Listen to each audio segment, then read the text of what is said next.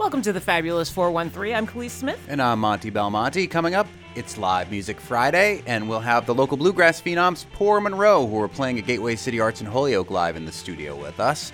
And we'll talk with Michael League from the band Snarky Puppy, who are playing UMass this Monday. As it is a convergence of high holidays, we'll have an Easter egg throwdown, a blind tasting showdown between Cadbury cream eggs from England and those from the U.S. with NEPM News Department's Elizabeth Roman. But first, for Passover, the Wine Thunderdome. Why is this wine tasting unlike all other wine tastings? Oh my gosh, we're already off to the races. Well, it's because it's Passover, and We're leaving an empty glass for Elijah. We should. But I'm also going to drink Elijah's, because I hate wasting things. We are at Provisions Longmeadow with Benson Hyde and Bruce McCamus here in the Wine Thunderdome. 2 wines enter, 1 wine leaves. 2 men enter, 1 man leaves. That is the premise of the Wine Thunderdome, and we're drinking kosher wine.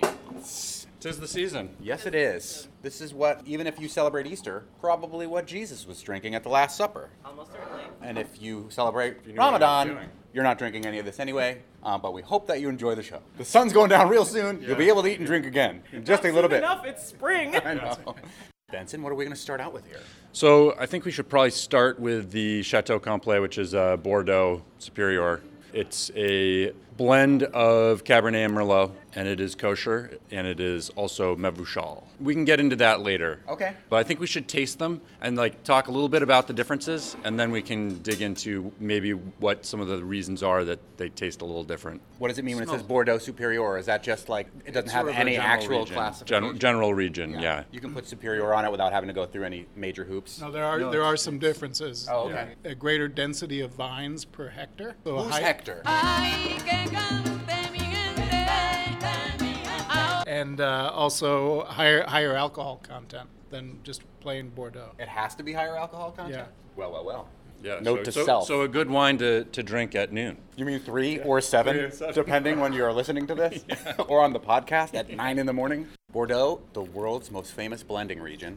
For people who like to think that blended red wines are bad, you have not heard of Bordeaux, perhaps, but it is an important wine region, and just because you blend different grapes together does not make it bad. In fact, it often makes it better. Yeah. Initial thoughts on this one? It does taste boozy, smell and taste a little hot, as they say in the wine world. It's dry. It smells Bordeaux-y to me. Raisiny. A little cooked. Tiny poopy. What do you think of this? I think it's delicious. If you're having brisket or something like that, I think it's going to go totally, incredibly well with it. Even if you were not doing a traditional Passover thing and we're going to have say barbecue, I think it would be good with a dry rub beef brisket or something like that. Kosher wine got a little bit of a bad name. And mostly because of Manischewitz. Mostly because of Manischewitz and because, so this wine is Mevuchal, which in Hebrew I believe does mean cooked, or I don't speak Hebrew, but I'm pretty sure it means cooked or heated or something. And so what that means is that the wine literally has to be brought to boiling. In the past, that just means that you had to cook the wine, which makes the wine taste cooked. Those stewed fruits, it removes a lot of the freshness, it removes a lot of the depth of character. So for good reason, when you saw a wine that was Mevuchal, you knew that it was going to taste a certain way, and that generally if you're a wine person does not mean a good thing. Mm-hmm. Now they have technology where they basically run it through a pipe that flash pasteurizes it and then cools it almost immediately. So there you do get a little bit of a difference, and you might taste a little bit of some cooked fruit in here. The stewed thing is a very good way to describe it. Plenty of freshness. So it's changed the game as far as kosher wine goes. It's almost mincemeat-y. Yeah. Dried fruit and nut, that combination is here. Lamb shank. Yeah. Going to go really well. Yep.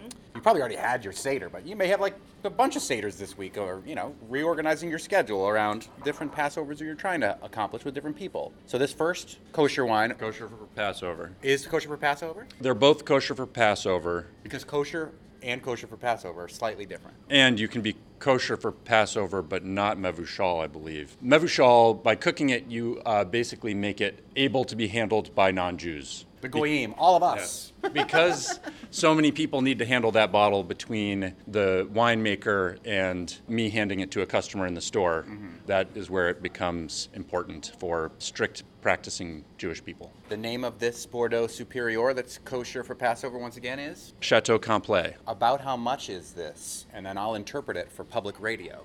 approximately. Real close to a Tubman. Less than a Tubman. This is fun. Should we move on to the Raconti? Yes. So here we're actually going to Israel. Next year in Jerusalem, B'Shana Abba B'Yerushalayim. And this wine is not Mevushal, but it is kosher for Passover. That smells velvety. Red velvet cake. Definitely bigger, riper, richer fruit. Where in Israel is this from? The Galilee? Galilee. Yeah, there's a lot of wines that are grown in the Galilee. And that's actually one of the interesting things about trying to place a lot of these wineries. It's really hard to interpret wine maps of Israel because The Israeli government just keeps changing the lines. Exactly. They keep it complicated. Which makes it a complicated decision if you're going to purchase this, depending on your politics. From a strictly wine tasting perspective, it's kosher for Passover, and it's grown in the Galilee. Less stewed fruit, More freshness, berry juice forward. And definitely. Did you say Jews forward? Yeah. Juice. Yeah. Oh, Jews forward. I see. It's also Jews forward in the Galilee. I believe that Jesus is the winemaker of this one. His mother asked him to make it at a wedding. Made it out of water. Pretty good. Well done. Save a lot on your costs that way. Yeah. Exactly. Yeah, you also get a lot of that sort of like vanilla from the oak. I think a lot of people don't think of Israel or the Holy Land as a wine region, but they do. There are some really Very delicious serious. wines that come out of there. Very serious wine. This Seems strange because like Passover is a very long tradition, and how else would you have gotten wine into this? But the market for Israeli wines is it's much smaller, like compared to other wine regions. It is, but I think it's also one of those wine regions that's starting to get recognition. So I think we're going to see a lot more, and not all just kosher. And you mentioned the grapes on this. It's just Cabernet, 100%? Just well, they're saying 100% Cabernet. I find that pretty much 90% of wines that say just Cabernet have something else blended in there. But Yeah. Oh, the nose on this. Yeah, this one I is- just want to smell it the whole time. this is a really excellent wine. It feels like I could be convinced that this is a French Cabernet for sure. No, it definitely tastes old world. Doesn't get much older world than the Holy Land. No. Going back to the Bordeaux, it now smells like cooked cherries. Well, we better go back to the Bordeaux. 'Tis our duty. I'll just top you up, Monty. Thank you.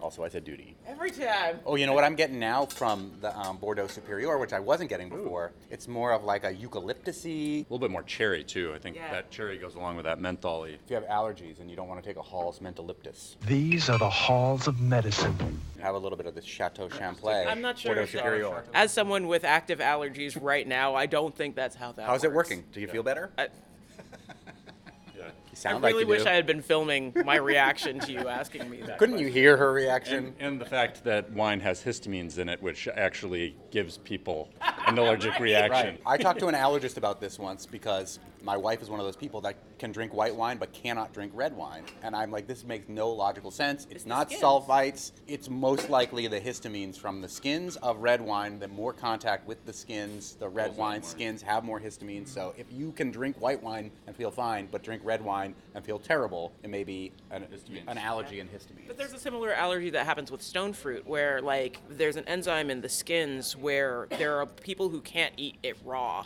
but you can have it cooked because the enzymes basically break down in a way that makes it doable. Same thing So I with wonder if she can drink Mevushal wine. That would be we got to get an allergist on and have that. We're going to have an experiment. I love it. It's not just a wine. This wine Thunderdome. is cooked. Yeah. I actually am allergic to the histamines in wine. It sometimes makes me sneezy or congested, but it doesn't stop me. I love that. Yeah. That's real dedication. Benson just powers through. Thanks for spit take number 2. Shameless plug, Captain Jack of Captain Jack's Roadside Shack. Shameless plug. Makes great lobster rolls. Allergic to lobster. Really? Can't touch it or gets allergic. He like has to really like suit up. Amazing. He does it He's for like you. my dad. Okay, here in the wine Thunderdome, provisions. Long Meadow, Benson, and Bruce. 2 wines enter, 1 wine leaves. One wine survives all 7 days of Passover. Yeah, that's right. And is consumed on all 7 days of Passover.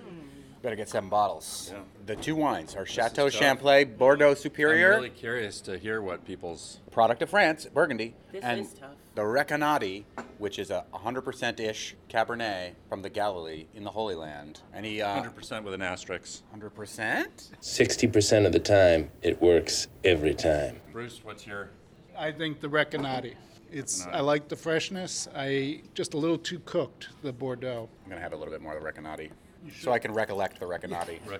You got a vote there, Khalees? I agree. I like the softness in the Recanati as opposed to the Bordeaux. The Bordeaux is a little just more forceful, and I have already shown in all of these that I have been to that I'm not so into wines that decide to barge their way in. Mm-hmm. That's 2 for the Recanati.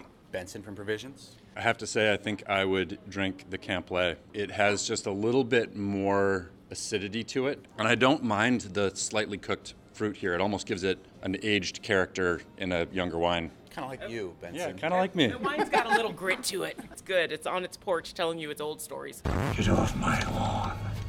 Did you hear me? I said get off my lawn now. So it's 1 for the Bordeaux Superior from Benson and 2 with Bruce and Khalees for the Recanati. I am surprised to say this because I am such a francophile when it comes to wine, but when I went back and forth a couple times, tasting them side by side, I'm going with the Recanati from the Galilee. Oh, man. The Recanati wins. Yo, now we got high fives in the Wine Well, I guess Thunderdome. I'll just have to take that Chateau Camplay home with me. Oh, darn! Lesson learned that if you are somebody that celebrates Passover and don't already know that there are more wines than Manischewitz that you can have, especially if you love wine, you definitely already know. But if you don't and want to up your Passover game, it's very easy to get some excellent wines at affordable prices that aren't made from Concord grapes and are the sweetest, weirdest, but somehow nostalgically most delicious tasting wine in the world. Although one of the things that I've heard from a number of my Jewish friends is that their mother still insists that Manischewitz is served. Part of it, it's Because part of the nostalgia. tradition. Now, I will say that it's okay for you to mix things. Manischewitz is a relatively okay substitution for port in punches. So if your parents insist on having it at the table, there's a way to make it a little more manageable. Yeah, Turn put it some into a blackberry punch. brandy into it. That's not what I was thinking or recommending, but okay. Also worth noting, Provisions is having an Italian wine fest. The Italians and the Jews, the two people very well connected, it seems. Speaking as an Italian and having so many Jewish friends and how many places we connect. But you're having Italian wine festival at Provisions in North Amherst coming up later this month. Yeah, at the Mill District. We're on April 22nd. We are hosting 19 winemakers from all over Italy. It's going to support the International Language Institute, which they do some really great work in our communities, so we're hoping to show them some love. And yeah, I mean, it's going to be insane. Some of my favorite Italian winemakers are showing up for this, and it's going to be an incredible tasting event. Coming up, an Easter egg throwdown, a blind tasting showdown between Cadbury cream eggs from England and the US with NEPM News Department's Elizabeth Roman. And it's Live Music Friday. We've got the band Poor Monroe live in the studio with us, practicing right outside. Up next, we'll talk with Michael League from the band Snarky Puppy, playing UMass this Monday. You're listening to the Fabulous 413 on NEPM.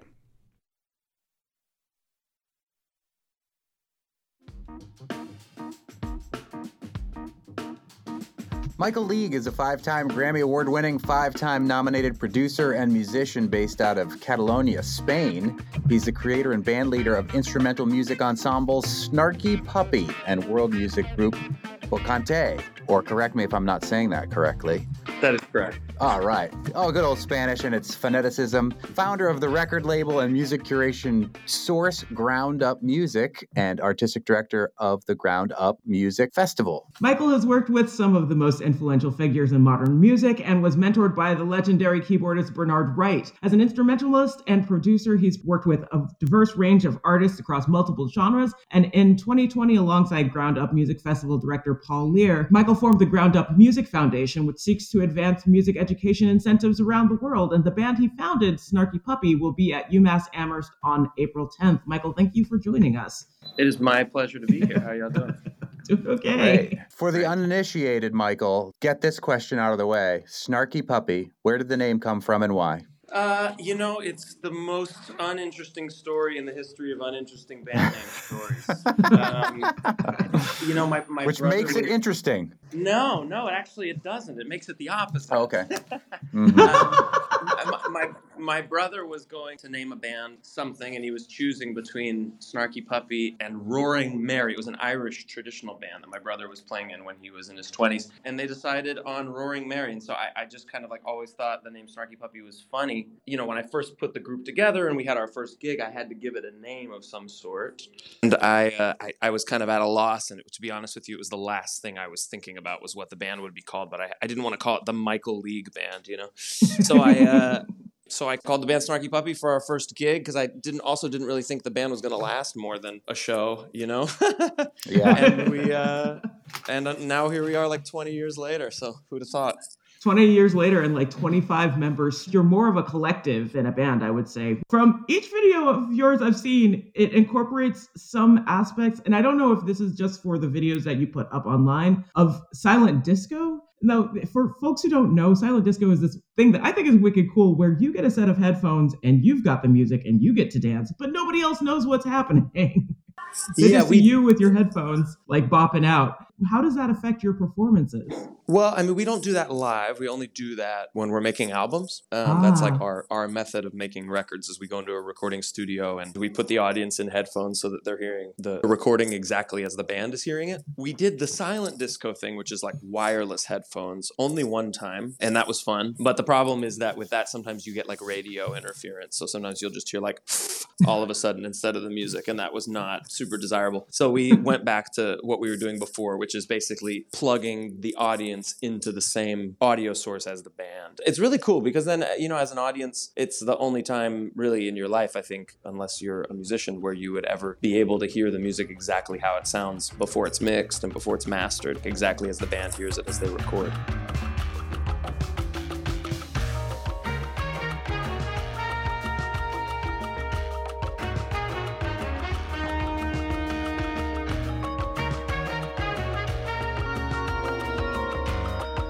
That's a large undertaking to put like that many people, to have it live but be live like that. That's freaking cool. It's a lot of work. It's a lot of work and a significant amount of stress and chaos, but it always works out in the end. You know, we've had good luck so far. Does that method of studio recording influence the other ways that you perform, like when you go out live on the road?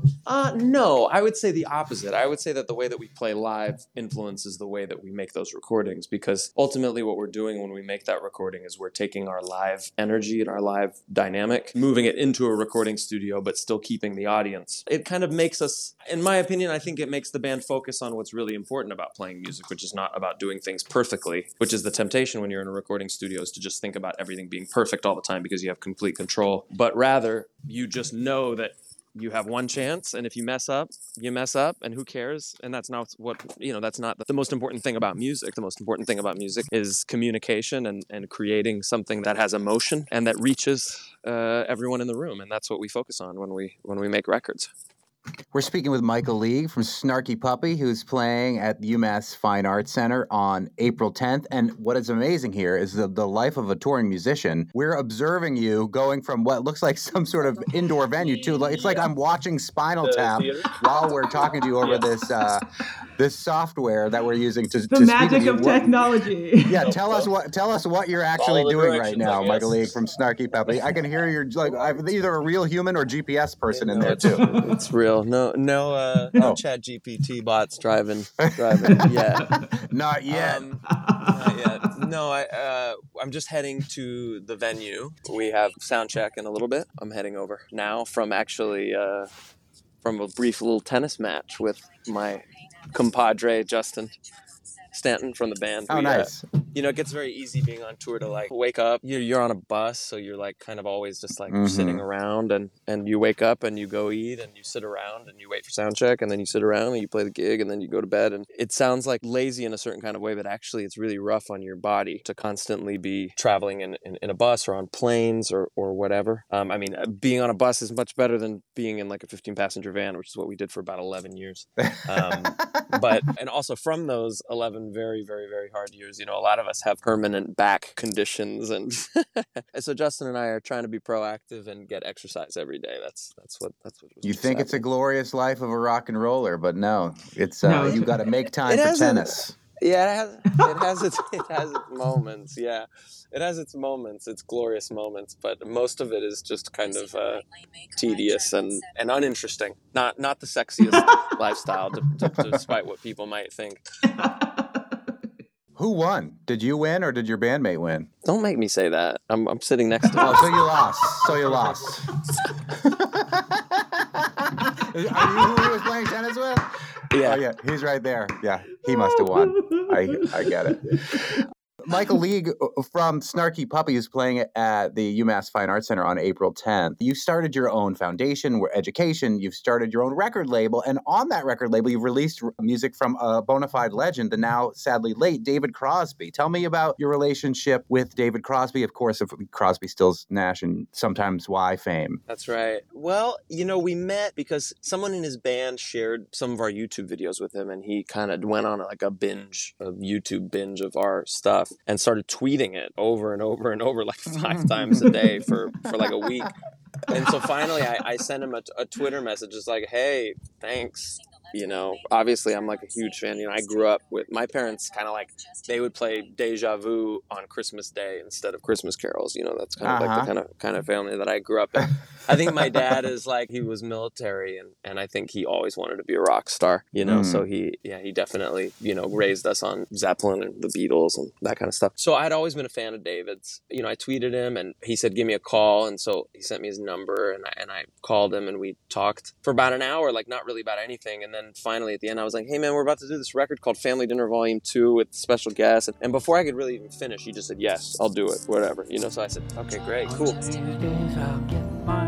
Courage up, sit down at your table, pour some coffee in my cup, and I will tell you I love you. So he came, for free to New Orleans. It was a charity album and participated on this record along with with Jacob Collier and Laura Mvula and all of these different vocalists and instrumentalists also. And so he came and he did this record and we had such a good time doing it that he invited the band to stay for an extra day to record a song for a record he was making. And so we did that in the same studio. And then after that, he invited me to produce a record of his, which was basically just him and me. We had a couple guests on a couple songs, but it was really just like kind of the two of us in a studio for a few weeks. And over that time, we just kind of became like really, really, really close friends. I would almost say he was kind of like my weird, crazy grandpa, but the dynamic actually wasn't like that at all, only in terms of age. It was really like friendship, and after we made that first record, he asked me to be the music director of a new touring band that was called the Lighthouse Band with Becca Stevens and Michelle Willis, who recorded on the last song of that first record that I produced, Lighthouse. And so the four of us went on tour, for years. We were on tour, which was a blast. But when we were on tour, you'd call me Dad. because David was like a little kid, he was kind of more like, I wouldn't say little kid, like a 17-year-old, what I mean? Like mischievous and playful and hilarious. And I was always the one that was kind of like, all right, everybody, let's keep it together here, let's get back to rehearsal, whatever. So he would call me Dad, which was funny. So that's why I say it wasn't really like a typical relationship between like a typical like 32-year-old and 79-year-old kind of relationship. It was really great. He shared so much, gave me so much as a musician and as well as to Becca and Michelle. And it was a big part of our lives, and always will be. So you play bass and you lead your band, which I feel is a little unusual. It is. Does that influence or change the way you think about composition, especially for a group this large? No, I think that generally at a certain point, you stop defining your identity by your instrument. So I don't feel like Snarky Puppy's music is bassistic in any way, Now, if you think about Marcus Miller or something, Marcus Miller's music definitely is like very bassistic. He's a bass player. But Marcus also is like I was saying about those other musicians, he's so much more than a bass player. He's such a heavy composer. He plays bass clarinet, plays all these different instruments and thinks in a different way. But he's chosen to make his band a bass band, which I think is amazing because he does it beautifully. But Snarky Puppy's not that kind of band.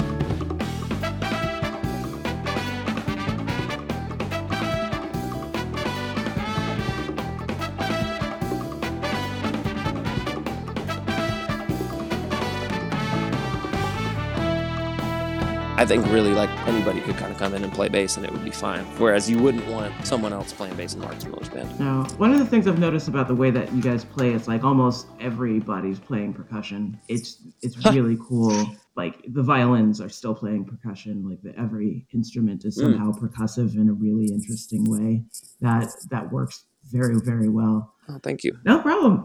So your latest album is your last with Bernard Wright. What's new or interesting? What do you love about your latest album that you are excited to bring on this tour? I think the band This band gets bored very easily. Very, musician very, after my own heart. Yeah. I mean, in the past, I used to feel sometimes that maybe it was like too easily. I'd be like, guys, come on, like, let's at least get the stuff right before we start changing it. But now I feel the band has become this thing that's like, really just like every night we go on stage, we all know the music. What can we do with it that's different than we've ever done before, and especially than last night, but not in a way that's like forced, not like, just being different to be different, but like understanding that with so much comfort with the material, you can like really move laterally to a great degree without losing the essence of the composition, and so that's kind of our daily task, is like, what can we get into tonight that we haven't gotten into before, and these songs, because they were originally recorded by the band playing live versus like songs that are written and then you go into the studio and you're like, oh, well, we can overdub that later or whatever. Like, these songs were written to be performed live, so they adapted to the stage like instantly, which it has not always happened in this band's case. Sweet. Awesome. Thank you so much, Michael Leake, for joining us and chatting with us ahead of your show. I'm really looking forward to it, and have a great show tonight. Thanks for showing us the backstage. Thank you very much. Full disclosure, UMass Fine Arts Center is an underwriter of NEPM, and UMass holds the radio license for WFCR? WFCR, yes. Coming up, it's Live Music Friday. We've got the band Poor Monroe live in studio with us. Up next, the Easter Egg Throwdown, a blind tasting showdown between the UK and USA over who's got the better Cadbury cream eggs with the NEPM News Department's Elizabeth Roman. You're listening to the Fabulous 413 on NEPM.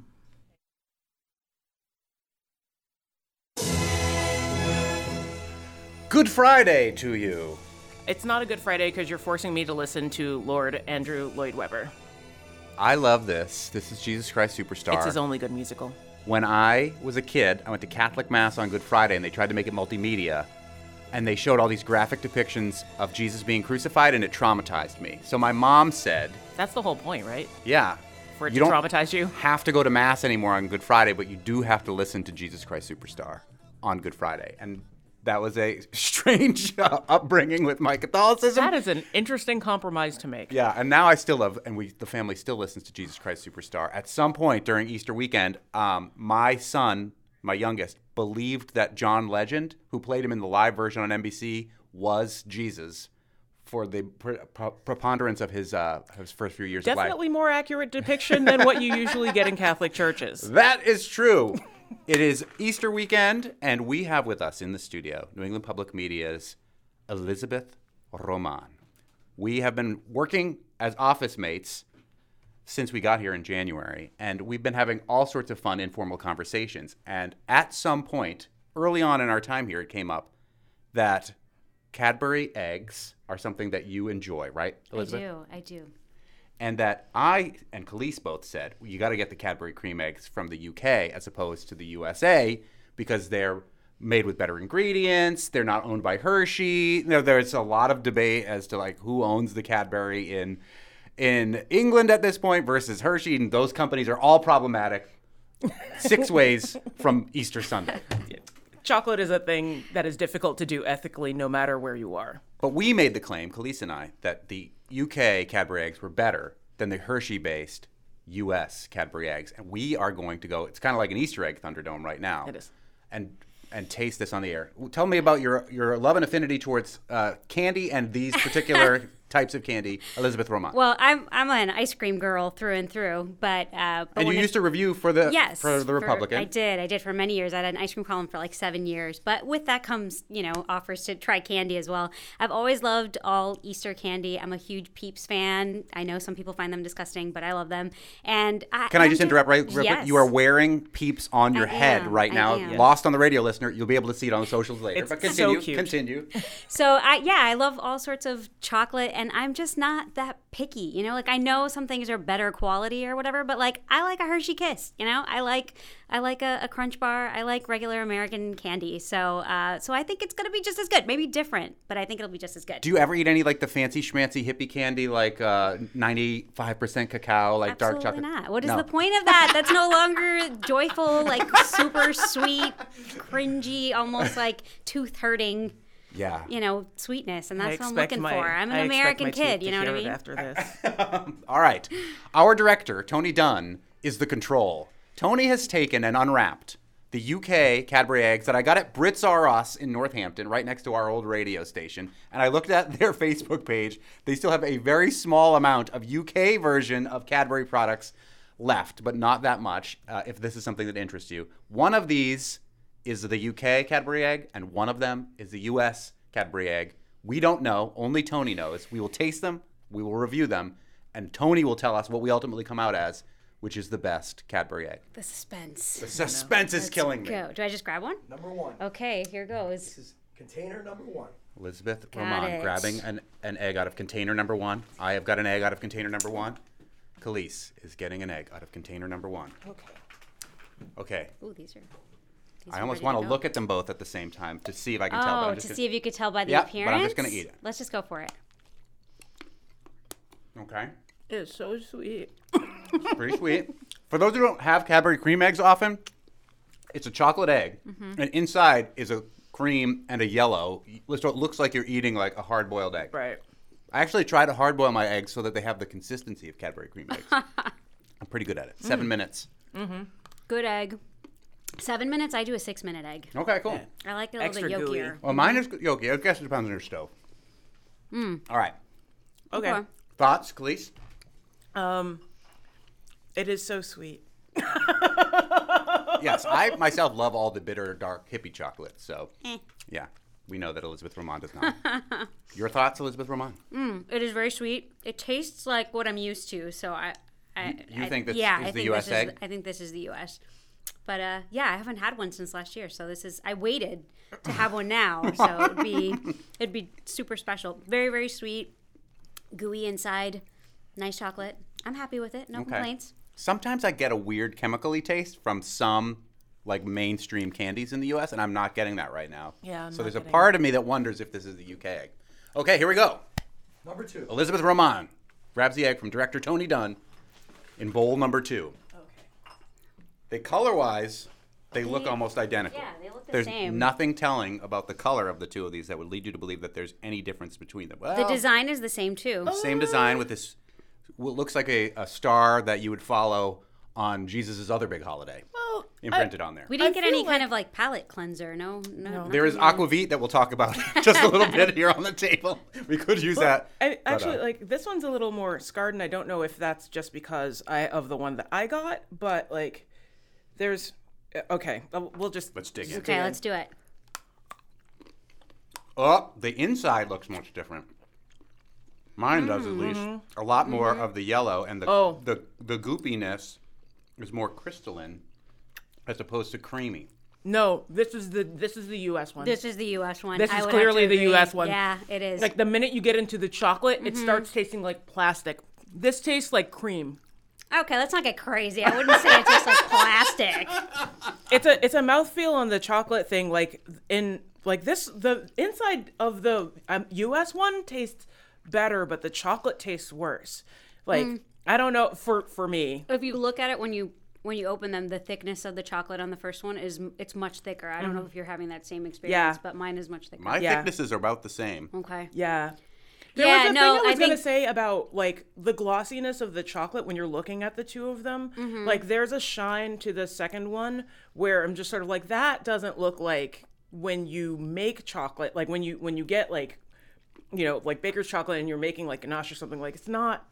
there's a certain thing that happens, and, like, that... Anyway. I wouldn't The second know. one I'm is giving describing me it a weird... so well for radio. Is giving me a strange throat burn. What? A little You guys bit. are so dramatic. Not like it's poisoning me, but like a little heat. No, it's the mouthfeel of the chocolate for me. Like Yeah. the mouthfeel of the chocolate on the second one feels like American, like over the counter got by it, like. But we don't know for sure. We don't. If one was the I'm probably was wrong. the UK version, or if 2 is the UK version. Which one do you think is UK, and which one do you think is better, Khalees? I think the first one is UK, but I'm probably wrong. Elizabeth Roman. I think the first one is UK. As far as better, I mean, I like them both. I will say that I am not noticing a vast difference between the two of them, and I, in my mind, thought there would be a huge difference between the two of them. The only real difference I'm getting is the texture of the cream, which even that is kind of evened out a little bit when I gave it a little more massage with my tongue. Maybe too graphic a Cadbury egg description for you right there.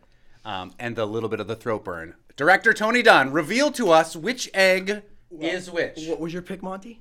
For better? I think No, for UK or US. I think UK is I also think it's the first one.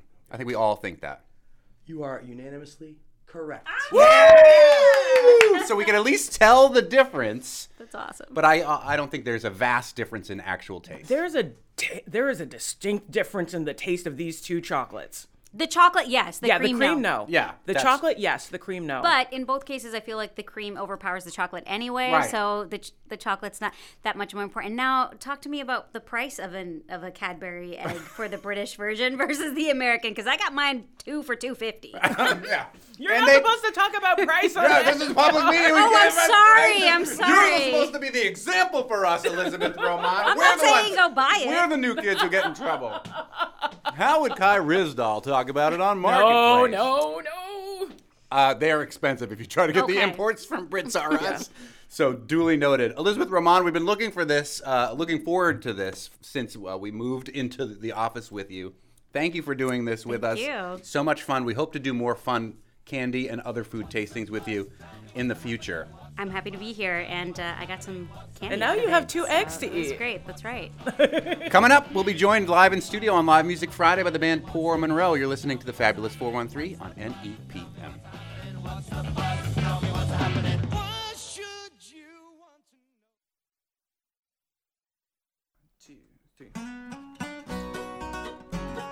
Welcome back to the Fabulous 413. It's Live Music Friday, where we try to find a band that is local and playing in the area, or a band that's coming to our local area to play, and we are thrilled to have in the studio with us Poor Monroe. I happened to be at an event with comedian Jimmy Tingle on Saturday night, and he wanted to go to the Whately Diner really late at night, and then I got invited to a party even later after that, and I show up at the party, and who is there but the guitarist behind Poor Monroe, Eric Lee, who joins us in the studio now, and you had at the party that was Easter themed, delicious gravlax. Oh yeah.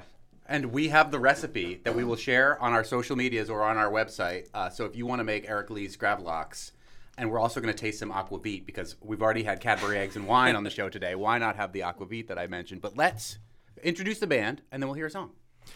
All right, so this is the members of Poor Monroe. We have Sean Davis on the guitar. Over there, the Jewel of Worcester, nice. as I know him as. The Jewel of Worcester. We have John Benjamin on mandolin from Spofford, New Hampshire. And we have Chris Boucher from Northampton, Massachusetts. All right. Gareth Buckley is not with us. He's our bassist. We couldn't fit him in the studio. It's pretty small here. He's a big guy. Yeah. Yeah. Yeah. So that's Play us. us a tune.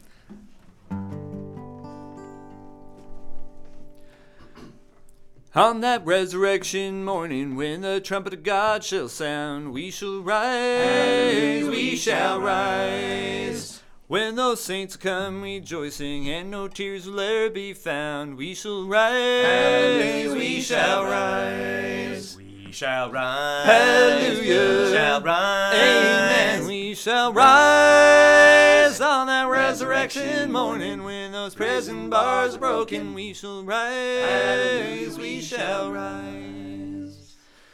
On that resurrection morning, blessed thought it is to me. We shall rise. We shall rise. When our fathers and mothers and loved ones will see, we shall rise, we shall rise. We shall rise. Hallelujah. We shall rise. Amen. We shall rise on that resurrection morning when those prison bars are broken. We shall rise, we shall rise.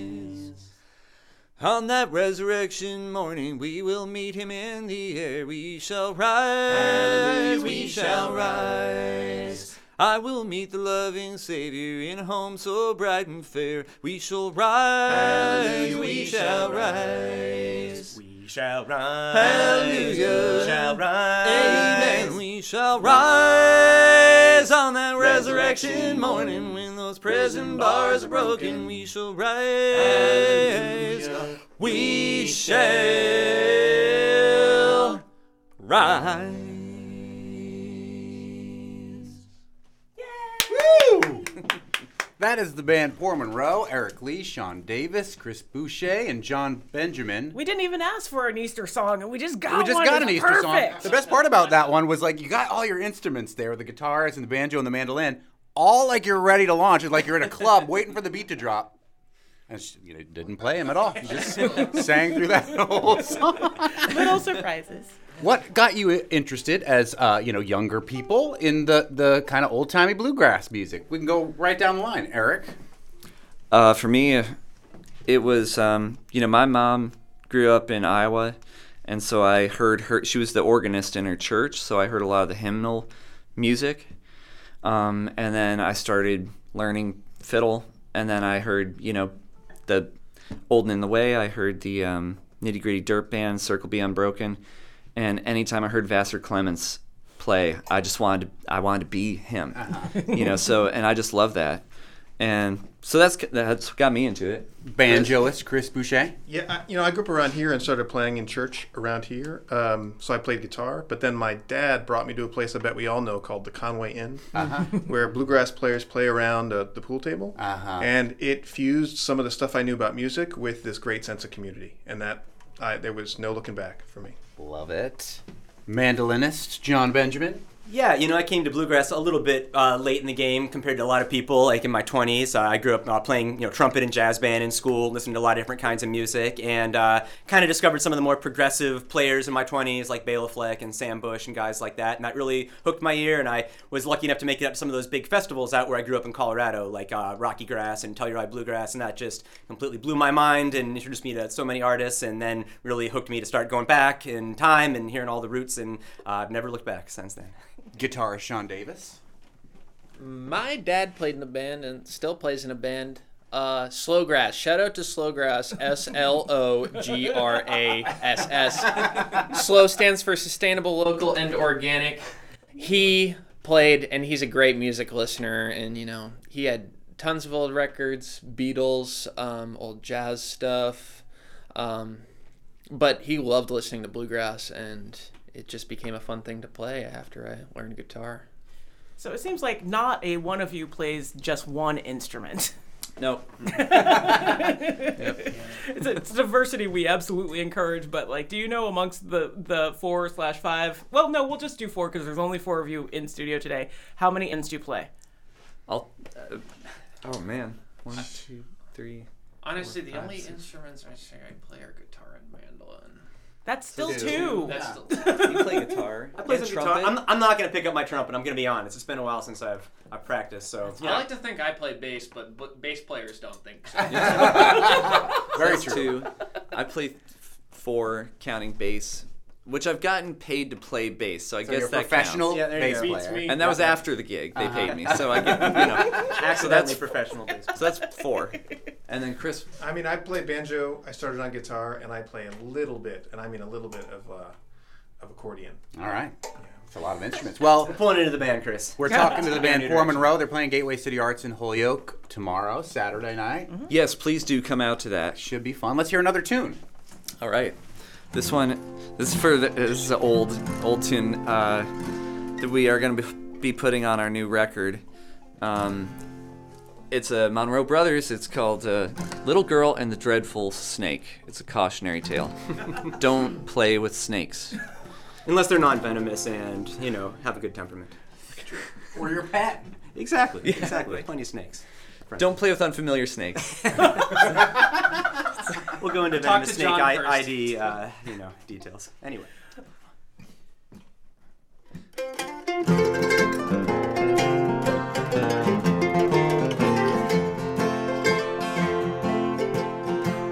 Our darling wandered far away while she was out at play.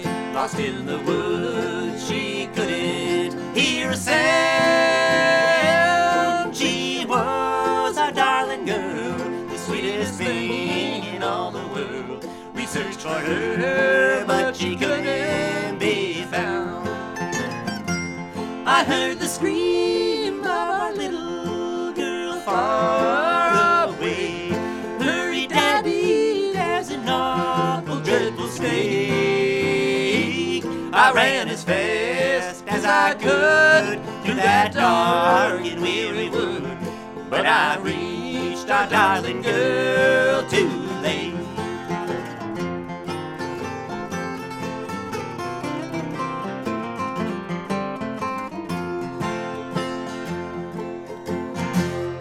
Oh, I began to sigh, I knew that soon she'd have to die, for the snake was warning me close by.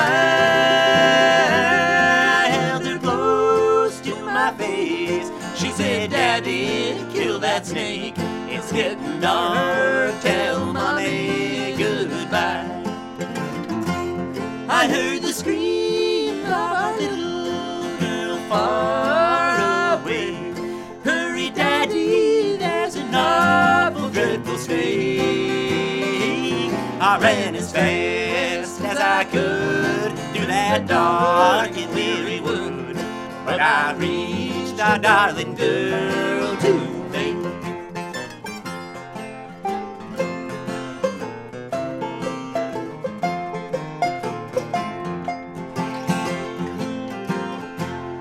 To all parents I must say, don't let your children stray away. They need your love to guide them along. Oh God, I pray we'll see our darling someday. I can still hear his voice around our home. I heard the scream of our little girl far, far away. Hurry, Daddy, there's an awful dreadful snake. I ran as fast as I could through that dark and weary wood, but I reached our darling girl too late.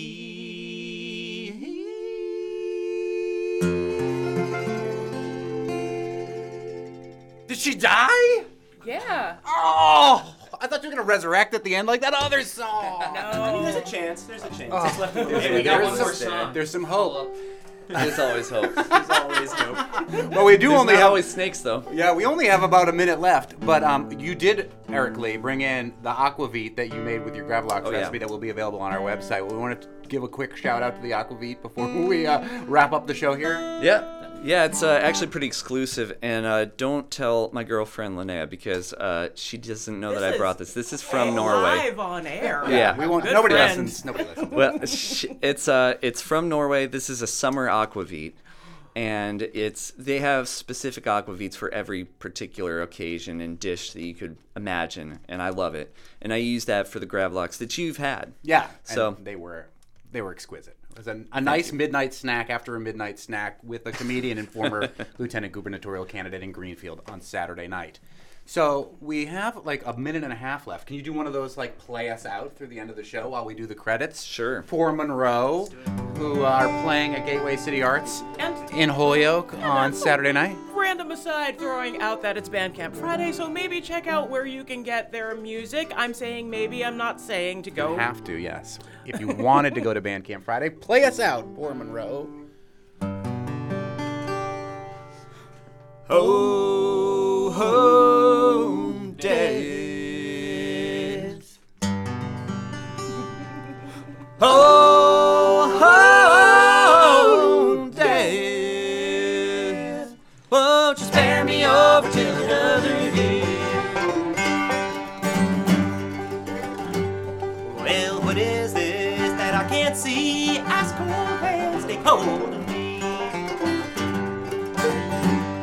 Oh, this is death, none can excel. Oh, the key to heaven or hell. Oh, home days. Oh, home days. Won't you spare me over till another year?